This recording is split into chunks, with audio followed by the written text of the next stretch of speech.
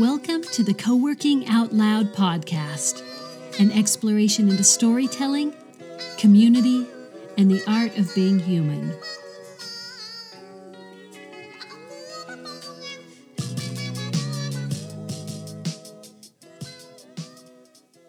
This is episode 18 of the Co-working Out Loud podcast. I'm your host, Kat Johnson.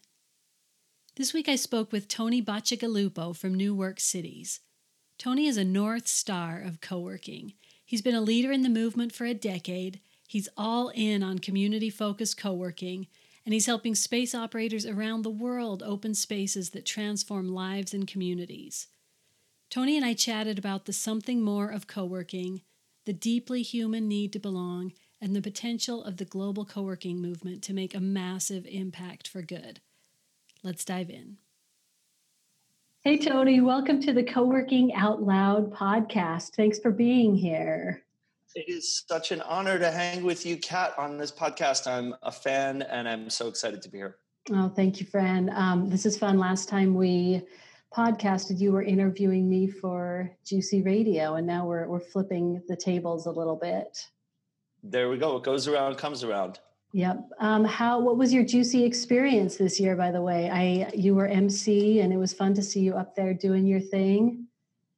Absolutely. Yeah, it was an incredible experience. You know, every year when Liz Elam kind of tops herself in terms of what she's doing, we always wonder how she's going to top it again. And just this incredible opera house in Denver was such a great venue for continuing to step things up.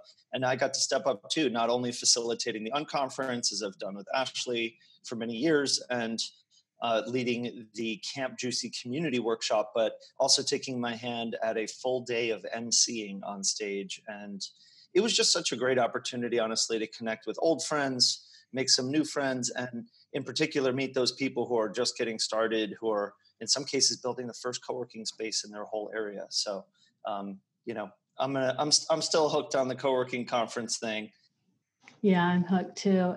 You know, and Tony, you've been a big part of my co-working story and journey. And one of my, probably the first big aha was in 2015 when you kicked off Juicy, saying like, how many of you think that co-working's about dividing up commercial real estate for profit? And everyone kind of sat there all uncomfortably. And then you said, how many people think it's about something more? And of course, every hand went up, and it gives me chills thinking about it. That moment, I was like, what is that something more? Like, what is that thing that goes beyond open space and phone booths and all that stuff? And this was years before I kind of went all in on co-working, but that moment was definitely like a defining part of my story.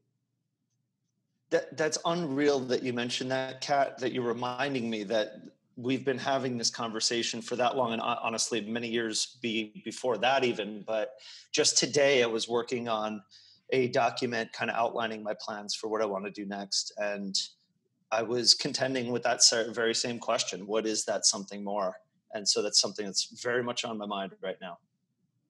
I find it hard to put into words. I spend my all day, every day trying to put that into words in various ways. And the angle I take is like through storytelling, letting space operators tell their stories through me and things like that to try to get at those subtleties. But some of it's so, like this morning, someone came up to me. I had just set down my bag at Next Space, and she came up and said, "Can you talk for a second?" And so we pulled over into a corner and talked about gender challenges and non-binary identities and things. And for 20 minutes, we got into it. And that's the kind of stuff that, you know, you show up into a circle of people, into a community of people, and life shows up and life happens. And it's amazing. That would not happen if I was sitting at home. Well, yeah, and those stories and so many more. I mean, people's lives have been saved. Businesses have been built, and lots of small ones, lots of big ones.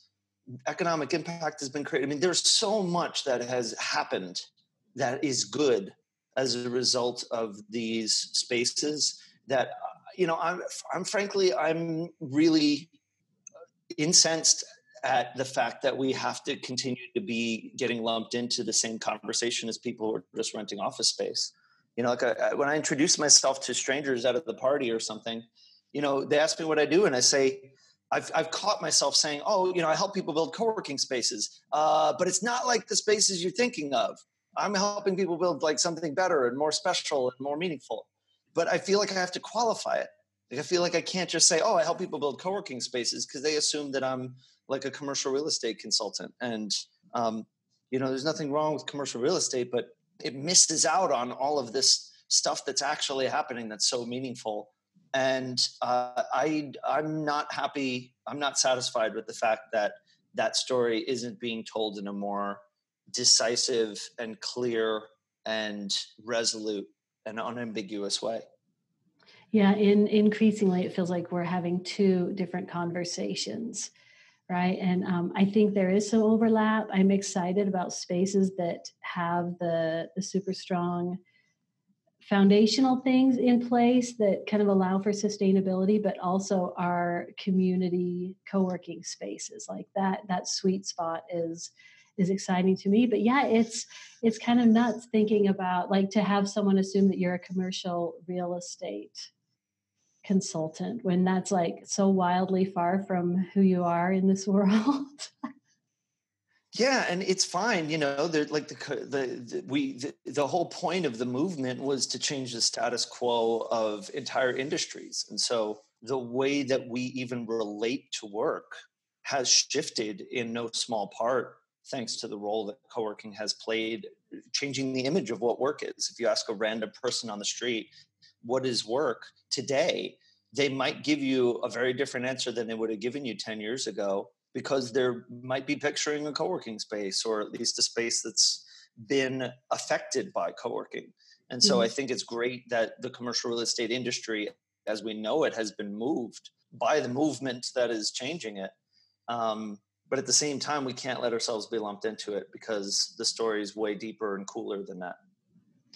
I want to hear, some people listening may know your co-working story, your origin story, but for those who don't, I'd love to hear that. And at the same time, the question that just came to mind is, like, right now, it's really clear what you just said about changing industries, but back 10, 12 years ago, or even earlier than that, do you think people like yourself who were really early into the movement, did you have that same sense that this was going to change everything?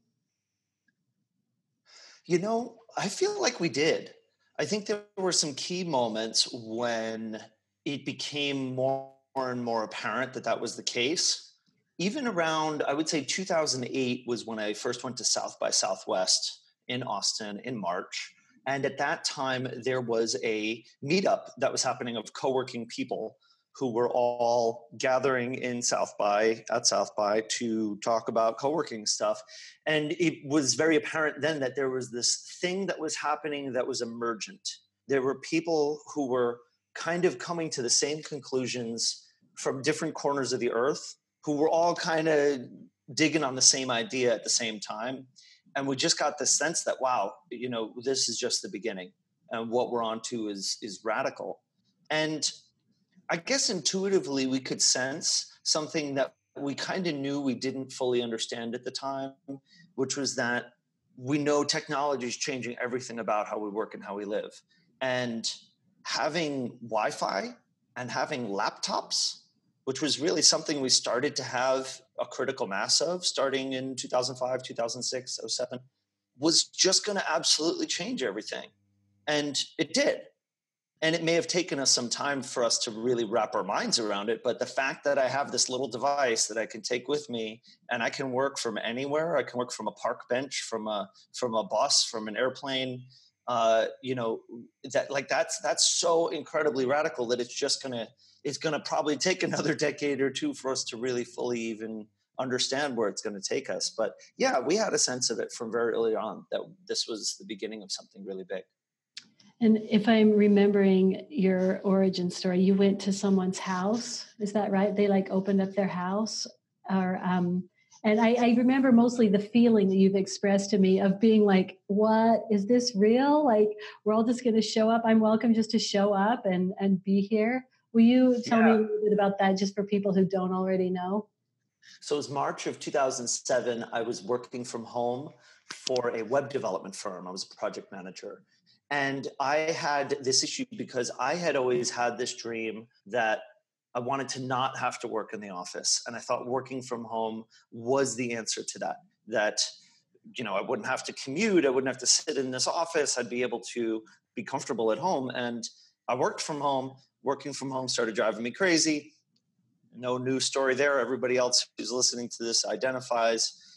But I didn't know what the answer was because at the time, all I knew of was working in the office and working from home. And I remember at the time thinking, gosh, wouldn't it be great if there was something in the middle? And at the time, I wish I knew what the Google search was, but I searched something and I found co-working and I found what was happening in New York at the time was this thing called Jelly. It was run by this entrepreneur named Amit Gupta, who's this amazing guy. And it was something he did once every other week in his loft 5-bedroom apartment in Midtown Manhattan. And it was an event. And that was a really big part of what got me into it was that it was this special thing that only happened once every 2 weeks. And you had to put your name on a list and you had to show up. And there was this sense of this was a special event. And the people who were there, you kind of knew who you were going to see because you looked at the list beforehand. And Amit has amazing friends. So it was a very well curated event, despite the fact that it was technically open to the public. And I realized after the fact that it was kind of curated simply by way of the fact that most people just didn't even know that it existed and most people didn't work from home. So there was only a limited number of people who were kind of ahead of the curve enough to even be there.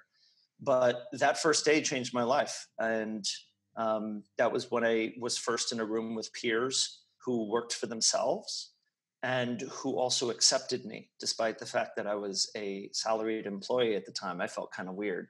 I was the only one there who didn't have my own website, stuff like that, And I said, I want this all the time. This is the answer. This is that happy medium.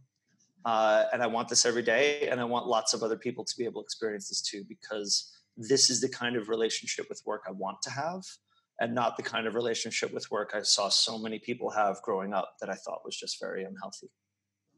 I was just thinking about that this morning that what I want most in this life is just to be able to do my life in the rhythms that suit me, and that work is a big part of that. And how fortunate I am that I get to kind of decide how I do my work and show up into a community of people who support and really really want me to do that. Like when I first started co-working, I was doing a lot of different things. I was still working at the record store most of the time. I, started popping in and out. But people here were like, do it, fucking do it, do your thing, try stuff, like so much encouragement to like get out of that kind of structure of work that we know and liberate ourselves into what we want to do, into our purposeful work and things that really stoke us. Yeah, absolutely. And for so many people since then, their lives have been changed the way that ours have because of these communities.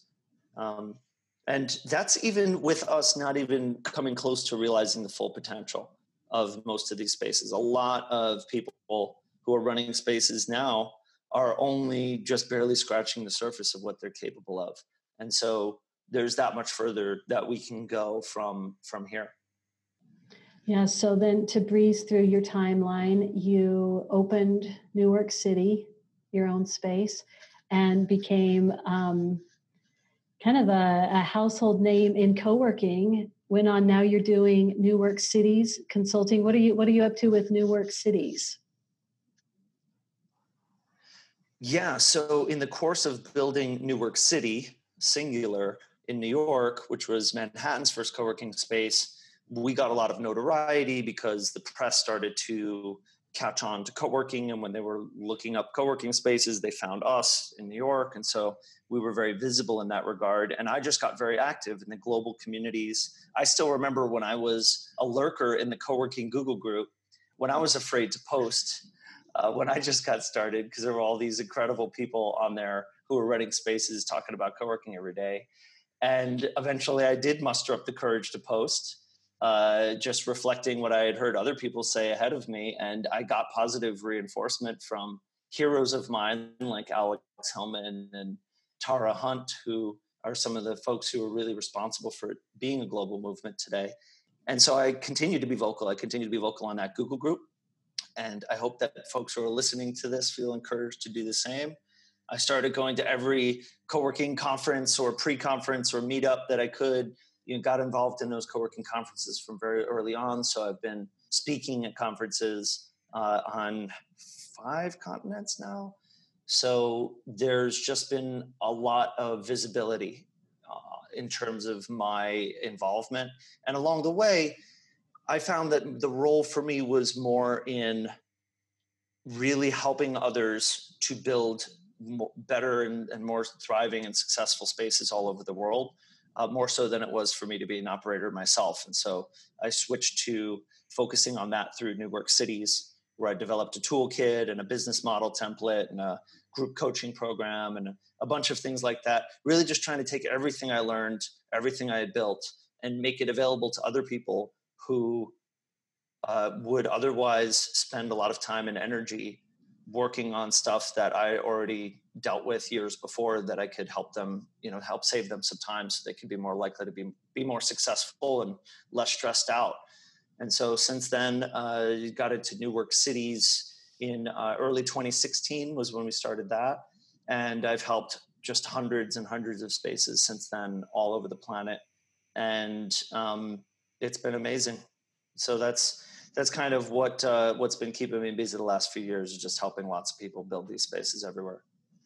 I like to know that you're at the helm of people who are in that transition from not having a space to having a space, and you're giving them all that good magic about what co-working is and launching them with that movement perspective. And you're such a community building natural. Like last time we were in Seattle together, we walked into Office Nomads, and I sat down and started working on a puzzle. And I looked over 10 minutes later, you had 8 people around you, and you were facilitating something. In no time flat, you were doing something. And it's been cool to watch you digging deeper into the gathering community connection stuff, and what the work you're doing with Gathering Lab and the recent Gathering Summit, which was absolutely inspired. Tell us a bit about what you're doing with that, the vision for that, and how it connects with your work in co-working. So the thing is that what we're all doing here is only tangentially related to workspace. The reason that workspace is even in the equation is because we found ourselves isolated from each other because of the fact that we're no longer working in traditional offices where we would normally be dealing with other people. When we're working at home, we're isolated. When you're working in a cafe around strangers, you're still isolated. And so it portends this kind of larger trend around the way that people gather and find each other and connect to each other has shifted so drastically and in so many ways. And so the co-working side is really just kind of one piece of a much larger equation that's happening as far as a societal shift in how we interact with each other as people. And that's shifting in a lot of ways. So with this most recent work that I've done with Gathering Summit, where we did this online conference for 4 days, where we did a bunch of interviews with some amazing people from all different walks of life, we discovered that there are all these other issues that are happening that are kind of related. Religious affiliation has been on the decline for a long time. The way that people deal with a lot of kind of basic tribal societal things like processing grief or even finding love is shifting, and people are having a hard time with it. I spoke to a woman who's a matchmaker who says that in theory, her job shouldn't exist in a world of all these incredibly prolific apps. And yet her business is booming because people are having trouble finding real, authentic connection through these technological media that are being kind of inserted there. And so what we're finding is that there's this whole bigger trend of an issue around how are we all connecting? How are we all actually making friends with each other and finding belonging and finding even meaning in our lives in this day and age right now? And I think that actually speaks to this thing that we talked about at the beginning of this podcast, which is, what is this actually about? What is that more than a workspace? And how can we put perhaps some more specific language behind that so that when somebody needs us, that they know to come to us, even if they don't need to rent workspace. And one of the most startling statistics I think that came out in the last couple of years was the number that Steve King shared at a Juicy, I believe it was in Berkeley, where he said that the co-working world, despite all the talk of saturation, is only reaching around 2, maybe 3% of the potential market of people who could be in co-working spaces. And that's just so wild, but it makes sense if you do a quick gut check. You think of any cafe anywhere on earth, and what's there? Tons of people on laptops. And those are just the people who left the house. So and if you look at the numbers, there's 50 million independent workers in the US, 50 plus million, 7 plus million remote workers. So there's a lot of people who could be in co-working spaces who aren't. And it's because they don't need to pay a bunch of money for the workspace. But what we do find is that there is a massive need for belonging. There's a massive problem around distraction and focus and all these other things that we just talked about. And co-working spaces, if we even want to keep calling them that, but these shared gathering spaces that we're talking about can be places where these kinds of things can be getting solved. And I think that's where there's just so much untapped potential that I want to continue to explore with the other people who do have spaces who would be interested to explore it with me. Yeah, that belonging piece is huge. Last night, a friend and I were on a walk, and we started talking about how we're almost desperate to connect with people. So I was telling her the story. This woman put up a little free library in her front yard. And prior to that, she had just kind of like would wave at neighbors occasionally, but didn't really know anyone in her neighborhood, even though she had lived there for years. Put up a little free library. And within an hour, like 3 or 4 different neighbors had come over, and they were all chatting about stuff. And like, we had this desperation to connect with people, but there are kind of these societal things in the way of like, you don't talk to people in the grocery store line, or you just wave at your neighbors. But as soon as someone opens the door just a teeny bit, like by sticking a little free library in their yard, people came flooding out to be like, hey, me too. I like books. Like, I'm a human. Oh, you're a human too. Awesome. It's just like these transformational things don't have to be huge. People are hungry. And a lot of what we found is that it doesn't take a lot to open that up. It just takes the right kind of entry point. But ultimately, it's very simple things. It's very human things. So much of what came about during Gathering Summit was the importance of food. One of the researchers that we interviewed said that he doesn't believe that deep connections can be formed without food. Yeah. Or something along those lines, that essentially that you have to be able to have a feast and break bread for people to form a certain level of a bond with each other. So a lot of this stuff is really just as simple as giving people a little bit of that nudge and that sense of permission. Yeah, just this morning on Twitter, I shared this study that they found that if people share a meal before a project, they're more likely to cooperate during the project and find like common solutions. And it's like, of course, right? Like once you're eating with someone, a whole bunch of those barriers have fallen away already. Yeah, it's encoded in our nature. We trust each other more. It's just our ancient caveman nature that's part of how we function. Yeah. So and when you think of it in terms of like the effort that a co-working space puts into creating community, I think a lot of spaces are, I don't want to say missing the point, but are expending a lot of energy trying to get people to participate in stuff that is actually creating kind of this backlash of people who just want to be left alone. And so when I talk about the importance of this from this programming and this active gathering and this kind of stuff from a co-working perspective, if we're doing it really well and if we're being clever about it, it shouldn't have to feel like this big effort. It shouldn't feel like we're trying to drag people to this really complicated network of programs we're trying to do. It should be able to be something that we can do very simply. And a lot of it's about how you invite people into that experience from long before they're even members. That if you're creating invitations for people to come in and participate in very simple things like breaking bread and having conversation, that's going to pave the way for a different kind of member who's going to treat their relationship to your space very differently. And that's going to be a lot easier. So as much as we're talking about the importance of this, I also want to emphasize, I'm not advocating for you to bust your hump doing lots and lots and lots of events if you're finding that you're banging your head against the wall from that. It can actually be a lot simpler.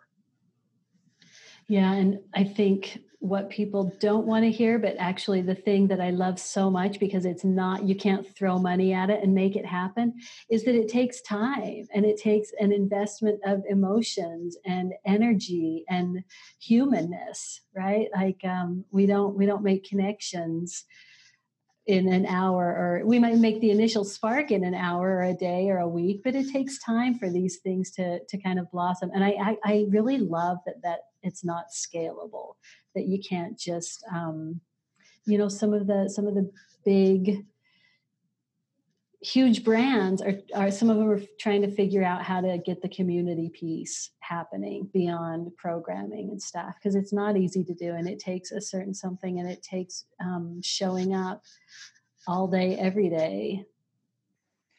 I kind of think that it is scalable in the sense that co-working itself has scaled. It's just not owned by one person. And I think that there's nothing inherently impossible to what it takes to do it well that can't be reproduced consistently, that can't be taught. It's just, I think that what happens is that the people who do try to build large scale businesses apply a mindset that is different from what it takes to do this right, if that makes sense. So like, I'm not saying it's not scalable. It's just that like a lot of people that are used to scaling things tend to scale things in a way that are counter to the way that you'd have to do it if you wanted to scale it up this way, if that makes any sense. It does, but I want to hear more about it. So like, say you have, you just opened a space and you're hiring a community manager. What do you think are some of the ways you would go about finding? I think that's a big question people have, like, how do you even find someone to run a space and then help them understand what their job is? Yeah, I would say that probably the issue right now is that the people who are hiring that community manager are treating them like a customer service manager for a hospitality business, where it's about the renting of the space. It's about servicing the clients, making sure that the coffee's full and all that stuff. And that's absolutely and totally fine. The hospitality industry side of co-working is kind of the most proven, profitable way of doing things. It's just that on its own, it doesn't make you stand out from the big chain across the street that's doing the same thing as you, except they got billions more to spend, right? So you still do have to have that other edge. And so if I were to hire a community manager or a team, we're going to have people who handle the hospitality thing, sure, but there's got to be somebody who is managing the relationship and the process by which somebody becomes a part of the organization. And when I say organization, I say that deliberately because what we're actually doing here is playing a role in someone's story. And the workspace may or may not play a role in that story. It may be that somebody that you meet just quit their job. They need to meet a bunch of other people who can help them, and they can participate in stuff that's happening in your community that can help them along on that journey. And if somebody gets to know that person, gets to understand where they're at in their journey, and gets that person to understand what this organization can do to help them, then that person is going to be a lot more likely to buy into the whole process, to stick around, maybe even to rent workspace there and stay there because they have a reason to, than they would if they were just coming in to rent an office and being left alone. And so that critical bit of really shifting the relationship between the organization and the individual before they even see the website, before they even kind of come in to rent space. That's really something I think can be taught and can be scaled. It's just most of the spaces have gotten into the space rental mentality from the very beginning, and that's what's kind of made an uphill battle for them. Even somebody like WeWork really wants to build great community. They're putting tremendous effort into building great community, but they have an uphill battle because they're perceived as an office rental company first, and that's going to make it that much harder for them to get people to want to engage in the community programming that they're doing. I just want to let that steep for a second. That bit about you're playing a role in someone's story rather than renting them a desk and Wi-Fi. That's just like, let's all steep in that for a minute. It's great, Tony. Thank you. I want to talk about you, some big picture stuff for a second. We've known each other now for some years. We've transitioned through some things together. We've seen each other through a lot. When you kind of pull back and think about like your North Star or your best life, where are you at? What are you working on? What do you want to see in this life?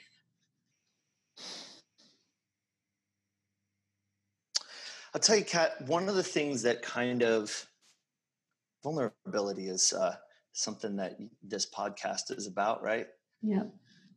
I feel like there's a lot of things that I could do, but I'm in a position with all the people that I've met through all of these conferences, through all these online conversations, through all these different things that I've built, through New Work Cities and Gathering Summit and through coworking.org, which I've been involved in as well.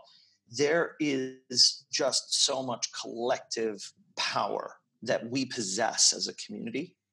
And I'm very aware of the fact that it exists and the fact that it is latent for the most part, that all these people, everyone's kind of doing their thing. And I could tell you all about all the incredible ways that coworking is changing the world as it is. But I'll tell you, it is so drippingly real to me how much potential we're sitting on that we're just not activating. And it tears at me. It keeps me up because I can't help but think if we could just get the right formula, the right approach, the right way of thinking of it, that we could snap our fingers and do some incredible stuff as a movement collectively together. And that drives me nuts because I want to figure out how to like really nail that. And I'm working on a couple of different ways of approaching it. But just to give you an example, a few years back when Alex Hillman was given the opportunity to purchase coworking.com and coworking.org from someone who had been sitting on it for a while, and they had a buyer coming in, but they said, hey, we'd rather sell it to the movement than this private company. And Alex went to the coworking movement and said, hey, we have a chance to buy these domains that could be very important to the movement, but I need to raise $10,000 by tomorrow. And he posted a whole thing about how to do it. And he had to cut off fundraising because so much money was coming in that he literally didn't know what to do with all of it because we all jumped to action so quickly. And if he needed to raise $100,000, he would have been able to do it, right? And intuitively, you think about the hundreds, the thousands of co-working spaces we have and the thousands upon thousands of members in those spaces. If even just a small number of us decided together we were going to collectively put our effort towards solving a problem or addressing a particular need, when you think about the collective reach and power and impact that our physical spaces and our communities have, I mean, my goodness, what energy we have, what power we have to do good in this world. That's driving me nuts because we got to do more with that. We have to. Yep, I agree. I see, we kind of rally and we create different projects and this and that. Some of them carry on, kind of limp along. Some of them just get abandoned. But man, you're not alone with that thinking. And yeah, the power between space owners and operators and allies, and then times that by the 30 or 200 or 1,000 people who are working in their spaces. I'd love to hear. It's just a massive potential there. I'd love to hear some things that you'd like to see us working on? Yeah. Let's pick a goal right now that would be like a hairy, ambitious goal that we just conjure right now. Let's say we want 100,000 women to start the first businesses that they've ever started in their lives. We want to see that happen. We want co-working to play a role in facilitating that happen. Does that sound completely unreasonable? Not at all. Considering there are 17, 18, 19,000 co-working spaces, all of them probably have a third to 100% women. Yeah, no, not at all. It's not crazy, especially the Alex Hillman, the fundraising example. I feel like we should shout that from the rooftops, like the potential. And I think that also speaks to the strength of that, like the founders of this movement, right? Before I ever was kind of inside co-working, you all were doing this movement building. And I think that when it was smaller, it was tighter or whatever. I don't know, like it's gotten so massive, but that's not that big goal is not at all unrealistic. It might even be happening already. We don't know because we're not tracking it. That's definitely part of my story of going from an employed person to a freelance person to a business owner through co-working. Yeah. And having people around me say, yes, do it. Yeah. So I'd love to see us pick something to work on as a movement collectively. And maybe it can be a little more general. Maybe it can be really specific. Maybe we can say let's figure out what would it take to help 10,000 people from underserved communities start their first business or whatever, right? If you pick something pretty straightforward, really important to the world, and say, what would it take for us to figure this out as a movement? I feel like we got to do something like that. And that's where I'd like to take my efforts with my existing network at Newark Cities, is to make them more meaningful centers of impact for their regions.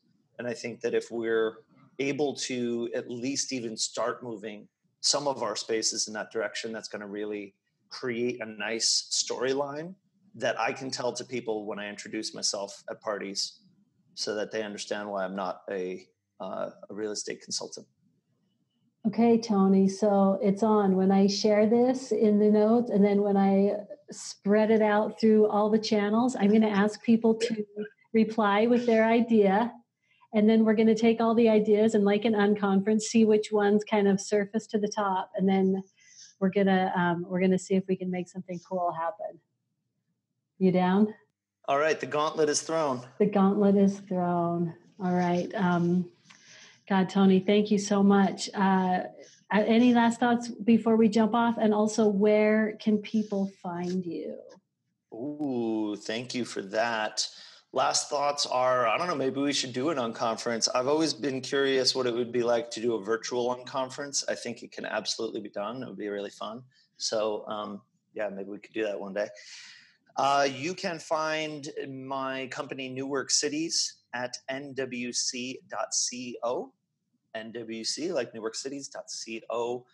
And I am Tony Bacigalupo. You can email me, Tony, Tony, at nwc.co. I'm Tony Be Good on Twitter and Instagram. That's Tony B, Goode.